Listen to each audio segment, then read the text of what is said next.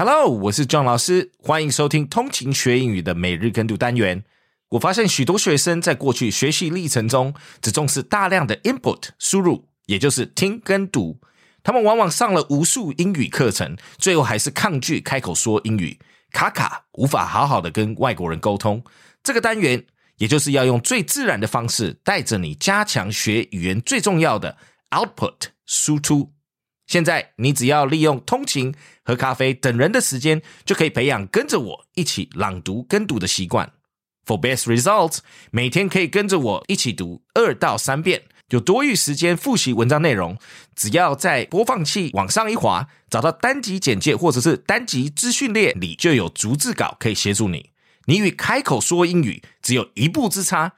Are you ready? Let's get started.Life-size sculpture of beloved walrus unveiled in Norway.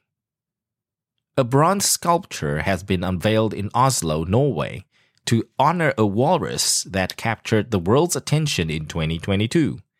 The 600-kilogram mammal named Freya was seen basking and playing in an Oslo fjord before being euthanized by authorities due to public safety concerns.The life-size sculpture created by Norwegian artist Astrid Tononian was unveiled at the Oslo Marina, close to where the walrus was first spotted. Freya became a popular attraction among residents, but the authorities deemed it necessary to euthanize her because people were not adhering to recommended safety distances from the animal. The decision to euthanize Freya sparked outrage,leading to a crowdfunding campaign to finance the sculpture.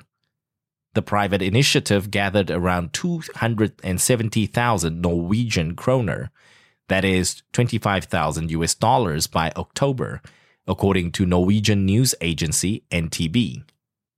The sculpture is a testament to the walrus's popularity and the public's sadness over her untimely death. Although Freya is no longer with us,The sculpture will serve as a reminder of her brief but memorable visit to Oslo and the importance of respecting wildlife and their habitats. Thanks for tuning in. 记得我们每日跟读、精选词汇以及 Intense Podcast 节目都在各大 Podcast 平台同步放送，也欢迎分享我们官网 www.15minutes.today 以及 Facebook 粉专给亲朋好友。通勤学英语 Improving your English on the go.Catch you in the next one. 我们下期见。